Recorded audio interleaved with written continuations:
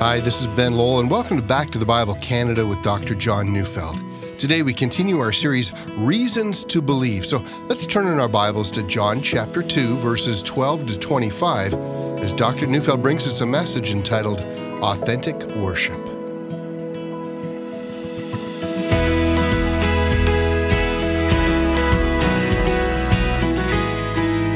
Human beings will always worship. That's because your heart was created to worship something or somebody that's greater than yourself. We are all driven to bow down and offer our lives to something that's greater than ourselves. One hardly needs to point that out. Consider the evidence. The world is filled with houses of worship, and they're more abundant than grocery stores. It's true, Jesus said it, man does not live by bread alone. Now, to be fair to Jesus, he was speaking about authentic longing in the human heart. Every word that proceeds from the mouth of God is what sustains the redeemed heart. But even if the heart is unredeemed, even if the heart's filled with darkness, and even if the heart despises every word that proceeds from the mouth of God, still the heart is never satisfied by bread alone. God created us with an innate need to worship. My undergraduate degree is a psychology degree, and I remember the first time in my life that I encountered the humanistic psychology of Abraham Maslow. Maslow postulated that human beings moved up a kind of a pyramid of desires. When our baseline desires or our baseline needs are satisfied, well, then we move up the ladder to the next set of needs. So for Maslow, the most basic needs that we have are survival needs, the need for food and water. Don't ask the starving person whether he or she feels that their emotional needs are being met. She's not thinking about that. She's thinking, can I get enough to survive? And Maslow said that only after the most basic needs are met are we ready to address the next set of needs, and these have to do with our own personal safety. That includes not just safety from someone who's trying to kill us, it also includes our health concerns and whether we can find employment and so on. And then after that is, after safety needs are met, we encounter the needs of love and belonging, and then after that, the need for self-esteem and the respect of others. And then, for Maslow, at the top, when all other needs are met, is the need for what he has called self-actualization. Well, fair enough. A lot of that, I suppose, makes sense, but I notice that nowhere in all of this does Maslow speak about the overwhelming need to worship. As a secular psychologist, why has he never observed that many people would rather give up their lives than give up the objects of their worship? They would rather worship than survive. No. I would argue that the need to worship is the most basic and fundamental need of the human race. God created us that way. But I can almost hear the objection already. But what about the secular people out there? I've read more than one report to indicate that a great many people actually grow up and they die without ever thinking about God. And I guess I have no doubt that's true in some cases, especially in our culture. So let me tell you a little story. At times, I like to go out and read and study and write in a local Starbucks. And the other day, a young woman sat down at the table across from me, and she seemed to be a university student. She opened up her laptop, and I was amazed at the things that she had pasted to the front of the laptop. She had a picture of the Canadian Prime Minister, a past American president, and then a bunch of very familiar political slogans that identified her ideology. But clearly, those two men, a Canadian Prime Minister and an American president, embodied all that she believed in. She was saying, this is what I believe, and these are my heroes. But are our heroes a substitute for the worship of God? Well, absolutely. Indeed, I would argue that the more you remove God from your thoughts, the more you crave human heroes. A deep void exists within you, and you simply need something large enough that consumes your life. Consider the massive billion-dollar structures built around the world to house sporting events in which people by the thousands rise and thunder their approval of the man who can score a goal or score a touchdown or hit a ball over the fence. Watch the fans who wear not just the sweater of their team, but the name and the number of the man who is the object of their veneration. It is in most cases amazing. The man they worship probably wouldn't give them the time of day if he met them. He certainly wouldn't pay their bills or be there for them in a crisis, but still, they worship. They worship because they must worship. They simply must find something or someone who is more than they are and must revere and venerate and give glory and express adoration. It's basic. Furthermore, I would argue that this innate impulse to worship is more important to you than life itself. Take this away, and you take your own life. That's why idols captivate the soul. That's why people will go to irrational lengths to defend flawed heroes. That's why houses of worship are more abundant than grocery stores. At the very base of all human needs is the overwhelming passion to fall before either something or someone, or to fall before the Creator of heaven and earth. Now, having said that, I want to make the next point. And the point is that worship, in and of itself, is morally neutral. That's because your worship doesn't make you good or bad. It just makes you human. It distinguishes you from the animal world. However, worship is pure or base depending on the object of your worship. It's who or what you worship that ultimately defines the kind of person that you are. And that brings us to a remarkable incident in the life of Jesus. We're studying John chapters 2 to 5, and we've come to John chapter 2, verses 12 to 17. After this, he went down to Capernaum with his mother and his brothers and his disciples, and they stayed there for a few days. The Passover of the Jews was at hand, and Jesus went up to Jerusalem. In the temple, he found those who were selling oxen and sheep and pigeons, and the money changers sitting there. And making a whip of cords, he drove them all out of the temple with the sheep and oxen. And he poured out the coins of the money changers and overturned their tables. And he told those who sold the pigeons, "Take these things away. Do not make my Father's house a house of trade." His disciples remembered that it was written, "Zeal for your house will consume me." Now, before we look at this passage in detail and consider what this means to the issue of worship, let's step back and consider an important point about this text. Anyone who's familiar with accounts of Jesus knows that Matthew, Mark, and Luke, the other three books in the Bible that chronicle the life of Jesus, these three books also record the account of Jesus driving out the money changers from the temple. But here's the stickler. Matthew, Mark, and Luke record this account as happening during the last several days of Jesus' life, right before he went to the cross, and John records this as happening at the very beginning of Jesus' ministry. So what's the explanation of that? Well, John 2, verse 13 begins with the words, "Now the Passover of the Jews was at hand." So just like the Synoptic Gospels, John records the driving out of the money changers happening at the Passover. But as we read through John, we'll come to chapter 6, and there we find the same words. Now the Passover of the Jews was at hand. There, John is communicating that a full year has now passed since the incident in John chapter 2. Now, let's move forward again to John chapter 11, verse 55. And again we read the words, "Now the Passover of the Jews was at hand." Again, an entire year has passed. But in John 11:55, that Passover, according to John, is the Passover in which Jesus will die on the cross, and it is that third Passover in which Matthew, Mark, and Luke say that he drove out the money changers. And yet, according to John, Jesus drove the money changers out of the temple a full 2 years before he went to Jerusalem to die. And that must mean that John knows that Jesus not once, but twice drove the money changers out of the temple. That shouldn't surprise us. According to Matthew 14:13-21, Jesus fed 5,000 people with only 5 loaves and 2 fish.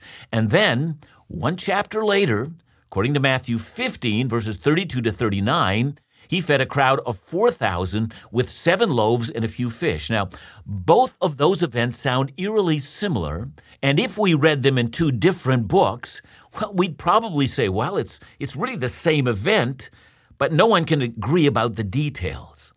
But here you see, Matthew insists that Jesus did the same miracle not once, but twice.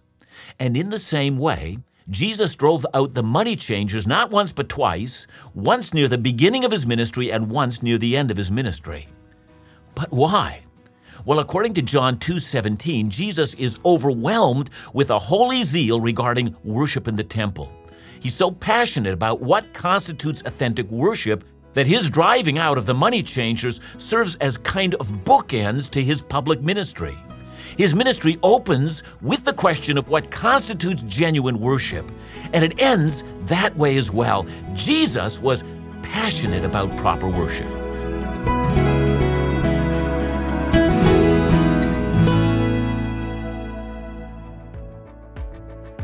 Laugh Again with Phil Callaway will be celebrating its 5th anniversary in 2019.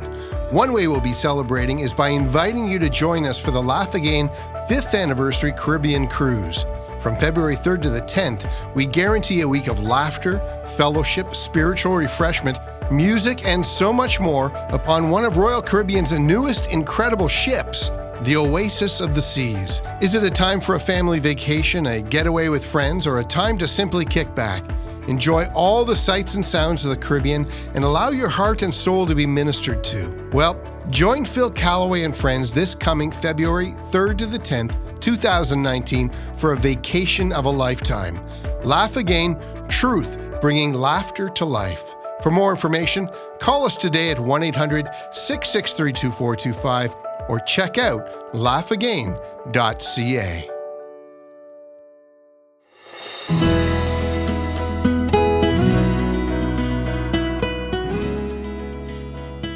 Every male from the age of 12 years old and up was expected to celebrate the Jewish Passover.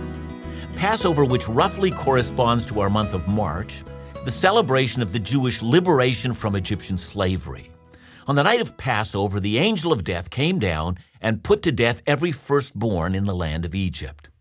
You know, sometimes when we think about the story of the Exodus, we're mistaken into believing that Egypt's bad and Israel's good, and that's the reason God punished Egypt, and that's why he liberated Israel. But if that's what you think, listen as the prophet Ezekiel, some 900 years after the Exodus, describes what actually happened. And so I'm reading Ezekiel chapter 20, verses 6 to 8. On that day, I swore to them that I would bring them out of the land of Egypt into a land that I had searched out for them, a land flowing with milk and honey, the most glorious of all lands. And I said to them, cast away the detestable things your eyes feast on, every one of you, and do not defile yourselves with the idols of Egypt. I am the Lord your God. But they rebelled against me and were not willing to listen to me.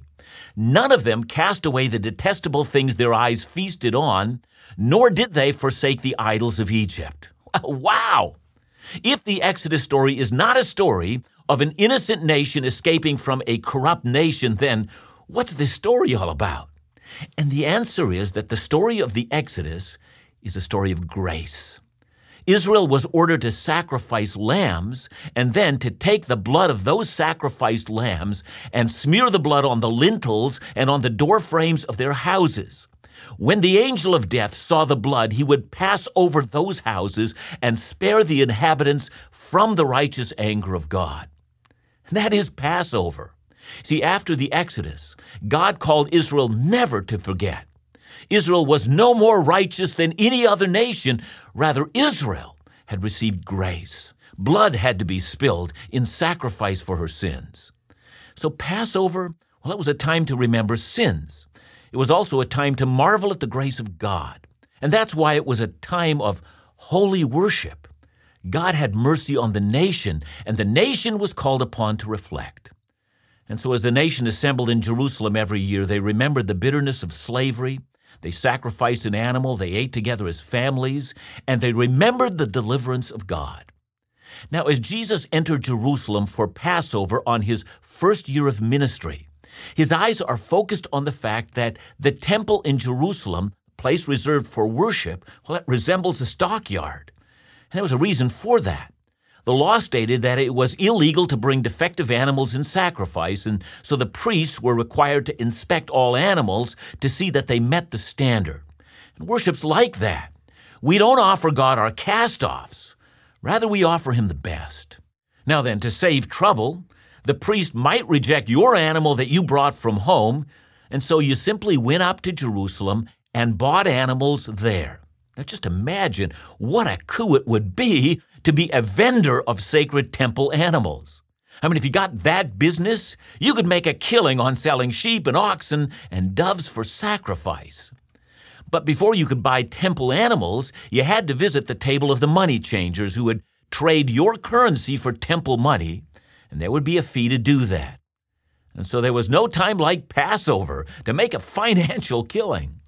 And so the court of the Gentiles was converted into a stockyard with vendors touting their wares and deals being struck and money flowing freely. It was a business that would make most contemporary Christmas merchants greed with envy. Money was being made. It was flowing like a river. Thank God for Passover. In Matthew, Mark, and Luke, the three books that record Jesus driving out the merchants at the end of his ministry, that is, the second time he does it, Mark 11:17 records Jesus as saying, "My house shall be called a house of prayer for all nations." And that's significant because it was the court of the Gentiles that had become the stockyard. So all the nations of the world who might desire to worship the God of Israel were driven out by the vendors. So what do you want, worship or business? Well, business won out. But the first time Jesus drives out the money changers, you'll notice he simply says, "Take these things away. Do not make my Father's house a house of trade." So the first time he doesn't mention the Gentiles, he just mentions business replacing worship.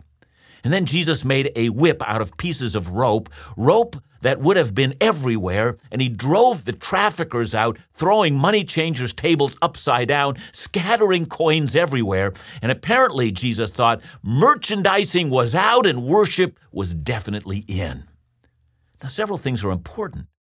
When Jesus did this during Passion Week, right before his death, he scandalized everyone by saying that the temple was his house. See, my house shall be a house of prayer. By then, at the end of his ministry, he was going to Jerusalem to die. And he wasn't concerned about just how greatly he would scandalize the Pharisees. But here at the beginning of his ministry, he's a little more careful in what he says. Here he merely calls the temple his Father's house. But the Father's house is not a house of trade, or a house of merchandising, or a house of commerce, or a house to get rich. It's a place of worship. Now look again at verse 17. His disciples remembered that it was written, "Zeal for your house will consume me." Now that's a quote taken directly from Psalm 69, verse 9. And Psalm 69 is one of 6 psalms most often referred to in the New Testament. It's a psalm of David. In this psalm, David's clearly in trouble. In verse 4, he says, "More in number than the hairs of my head are those who hate me without cause." And then David describes those who hate him. But just as we wonder why this is, David tells us.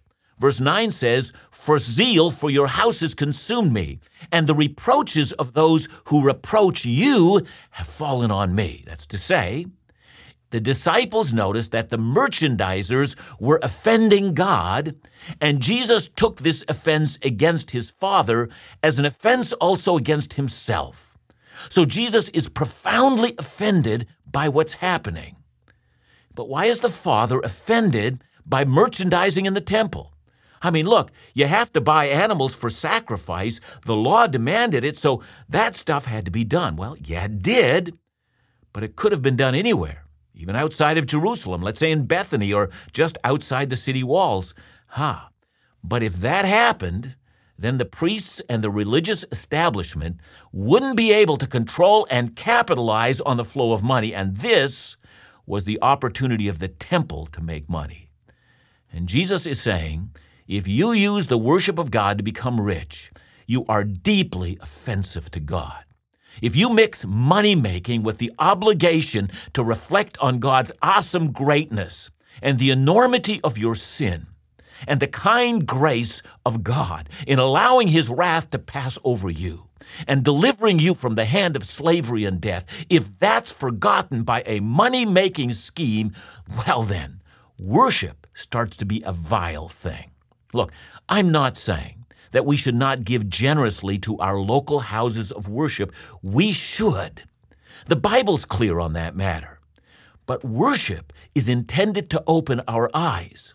We need in worship to recapture a sense of majesty and wonder, or the awesome sense of the divine presence. We're supposed to utter Psalm 46, verse 10, "Be still and know that I'm God. I will be exalted among the nations. I will be exalted on the earth." If all that worship is noise, or how great the sound of our music is when we gather together, or the business deals we make in the lobby before and after the service, or just meeting together with friends so that we can go out after that for lunch or coffee, if that's how we treat worship, well, listen, Christ would take a whip to us as well. The point is that worship is pure or base, depending upon the object of our worship. And if we never say, "Be still, reflect, be in awe of God, be terrified by your own sin, cast yourself on grace," listen, if that doesn't happen, our worship becomes an abomination to God. You might take some time to reflect on that. You might think about your own attitude as you enter into worship. You see, that's what Jesus said at the beginning and at the end of his ministry. He said it was altogether important. It was important to him, and it was important to God at the same time. And maybe we need to say that as well. Father, forgive me when I have worshiped without a sense of majesty, without a sense of divine presence, without knowing that my sins are covered by your grace. Oh Lord, lead me again to authentic worship.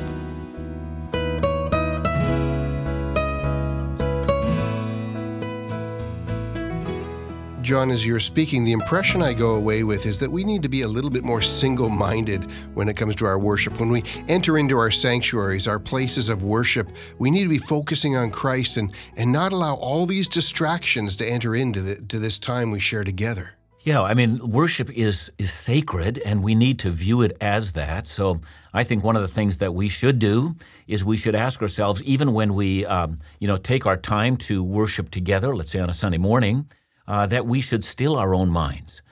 We shouldn't be filled with all of the other stuff that's happening, and perhaps we should go already in this attitude of prayer saying, Lord, quiet my heart and let me come to this place where I will hear from you and become aware that you are everything to me. That's worship. Thanks so much, John. And remember to join us again tomorrow right here on Back to the Bible Canada, where we teach the Bible.